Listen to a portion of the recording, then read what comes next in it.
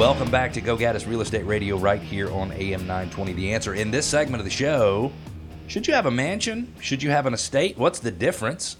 And what are the pros and sometimes even more importantly, the cons to buying a new construction home? You're listening to Go Gaddis Real Estate Radio, where we help you go from real estate novices to real estate experts. And remember, it is so easy to connect with us. Just go to GoGaddisRadio.com, GoGaddis radio.com. You can ask questions, you can make comments, push back, you can share ideas, you can request we do some additional research and feature your neighborhood in our neighborhood spotlight, and you can subscribe to our podcast. I'm joined in the studio by Christy Valley, my business partner. Thanks for sticking with us. Yes, of course. It's nice to have you here. It's fun to be here. So I don't know what you want to do long term from a housing standpoint. I know you still have kids in school, so it's important to live in an area with a good school district, and that's probably what drives everything you do in terms of where you live at some point in time, and not the too distant future.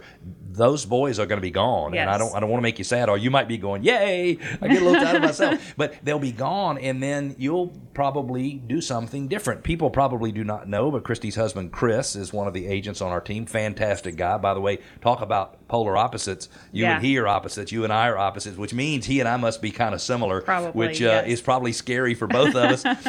But so when I retire, I want to live on an estate. But to me, an estate doesn't mean I want a big, huge, grand house. It means I want property, and I want a barn, and I want a tractor, and I want a little backhoe, and I want stuff to have fun with, and I want to have a pond. So what, in your opinion, is the difference between a mansion and an estate?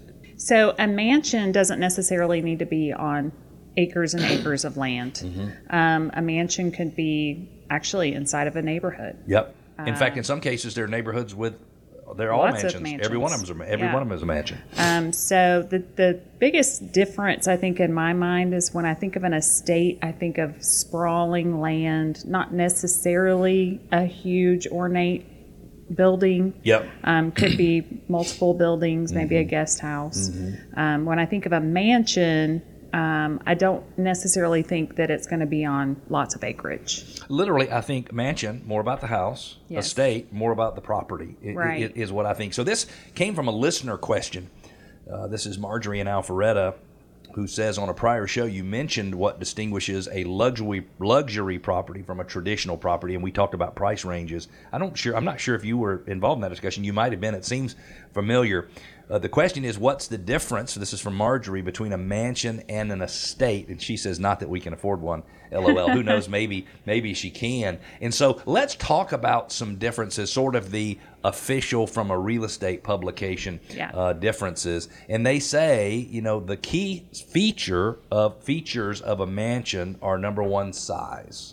And I think you and I can both agree that we're talking about something that's significantly bigger than the average house. I would say the average house in Metro Atlanta is 2,400 square feet, or maybe 2,600 square feet. I would say the average mansion is what? Over 10,000 square feet. Over 10,000, and probably including the basement, so maybe 7,000 above and something in the basement.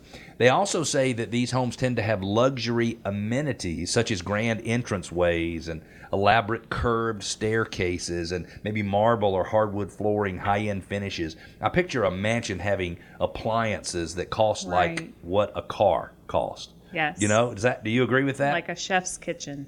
With everything. Everything's high-end. Wolf. What's the other big brand? Viking, maybe? Viking, yes. Yeah. Having those kinds of things. I like that. Says they also might feature things like home theaters, indoor swimming pools, spa facilities. Oh, I like that. And extensive landscaping. Now, they also say that mansions tend to be architecturally more grand. Mm-hmm. And so it is true, when you look at a mansion from the street, sometimes you just go, wow. Like, I know going down West Paces Ferry in Buckhead and looking at the houses on both sides of the street, you just look at those things and you just go, holy mackerel. Talk about creating desire. Talk about creating a little bit of jealousy. One of the other things that this article says is that sometimes mansions can be historically significant. And that fits right into the ones that I was talking about on West Paces Ferry and East Paces Ferry. In some cases, those are historically significant homes. Right. That are, in some cases down there, 100 years old, 110 years old now. Yeah. And then location in terms of mansions, they can be in urban areas in the city or suburban or rural areas. They can be pretty much anywhere.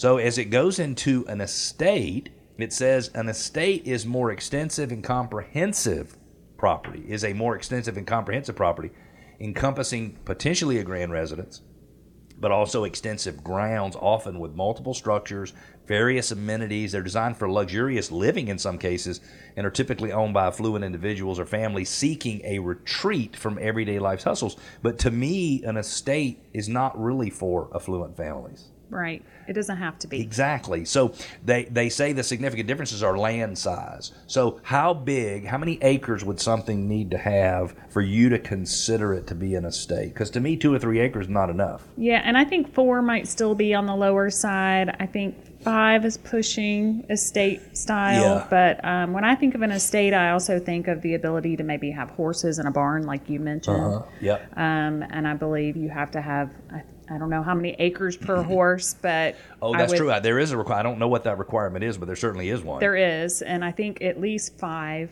would be an Yeah. estate. What do Yeah. you think? 20. Yeah. But not doesn't all have to be usable. So like maybe some of it's a floodplain, but I would Yeah. want an acre or so lake or pond on the property. I would want enough room for a house, and I don't even think a big pretentious house or even a lot of square footage. 3,000-4,000 square feet, which I know that is a lot, but if not 7 or 8, Yeah. would be enough. But maybe a swimming pool with a pool house, small pool house, maybe a little guest house Right. somewhere, and then a barn or what I would really consider to be a workshop. So Yeah. I wouldn't. I'm not a horse guy. Yeah. Every time I see a horse, I'm like, oh, that sucker's in charge, not me. So I don't always trust horses because I didn't grow up around them.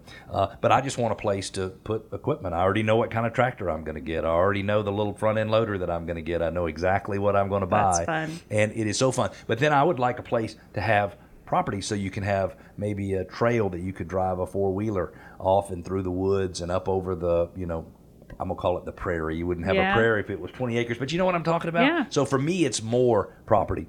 It does say that an estate almost always has multiple structures, and they say guest houses, caretakers' quarters. Now, I would love to have a little place like maybe out toward Athens, slightly north or south of there, so you could buy land a little bit cheaper and have a caretaker's property where you let somebody live there and they Yeah. help take care of it while you're not there.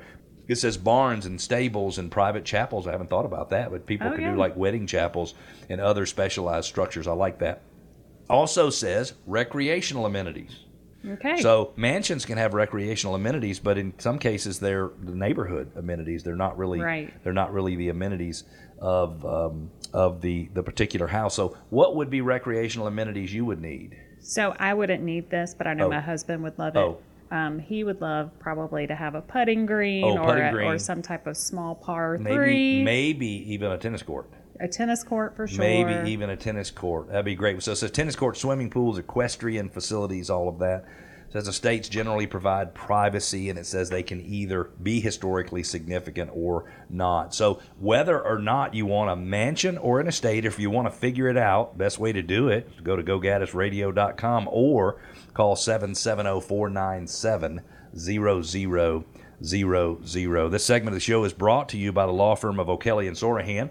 They're a full-service law firm with 26 offices throughout Metro Atlanta. They specialize in residential real estate closings, including home purchases, refinance closings, corporate relocation, and real estate contract review and title insurance matters. And what's so interesting, they can be reached by calling 770-497-0000. But what's so interesting is they really do serve their customers like we serve our customers. They do. Meaning they will fall all over themselves to make things right for you. So the next question I have is, we received a listener question from Gary in Cumming. Says they're considering buying a new construction home. What are the pros and cons of buying new construction? Because really, building a new home is exciting, but before purchasing a new construction property, there are really some potential drawbacks that people need to think about. So what would you say are some of the pros of buying a new home? We've purchased 2 new construction. The one you live in now, was it new construction? No, when you it's okay. not. 2 were new and 2 have been resales. Okay. The pros have been everything, all the warranties on everything. Everything's new. I didn't think about that. Everything is new. The appliances have warranties. The roof is everything Yep. is under a warranty. Yeah, and so normally that's pretty much everything for a couple of years, and then maybe structural for 10. 10 Is years that common? structural. Yep. Okay. Yes. That's a good pro. Yes, absolutely. And then just the maintenance cost alone. Yep. You don't typically walk into a new construction home needing to do any major maintenance. That's exactly right.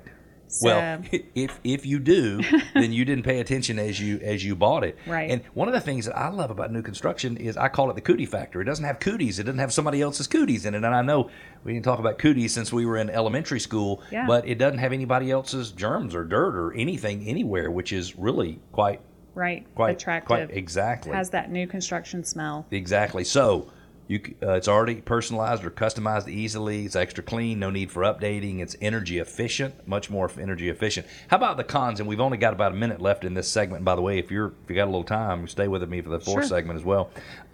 What are the cons? Cons of new construction, typically it's going to be a little less square footage than you would get for a resale for the amount you pay. That's right. I would say in today's world, if you were trying to get apples to apples, you'd pay 20% more for a new home than you would for a Right. resale, maybe even a little bit more. Some other cons, typically they are in an HOA community. Most And very new construction. restrictive in Yes. terms of compared to 20 years ago. In a lot of cases, you have limited options, meaning you only have 4 choices from that builder or 6 choices or something Yes. like that. So you don't have tons of additional choices. Yeah, without doing a custom build, if Yep. you're just buying a new construction in the market, most of them are going to be a set number of floor plans that you can choose from. Exactly. Hey, we're going to take a quick break, but stick with us. We'll finish this topic, and we've got a few other topics. In our Neighborhood Spotlight, we're featuring Sugar Mill in Johns Creek. We're going to also talk a little bit about flipping houses, and I'm going to give you some of my personal experience on houses that I flipped that were flips and good flips, but I also have some stories about some flops. Stick with us, and we'll be back.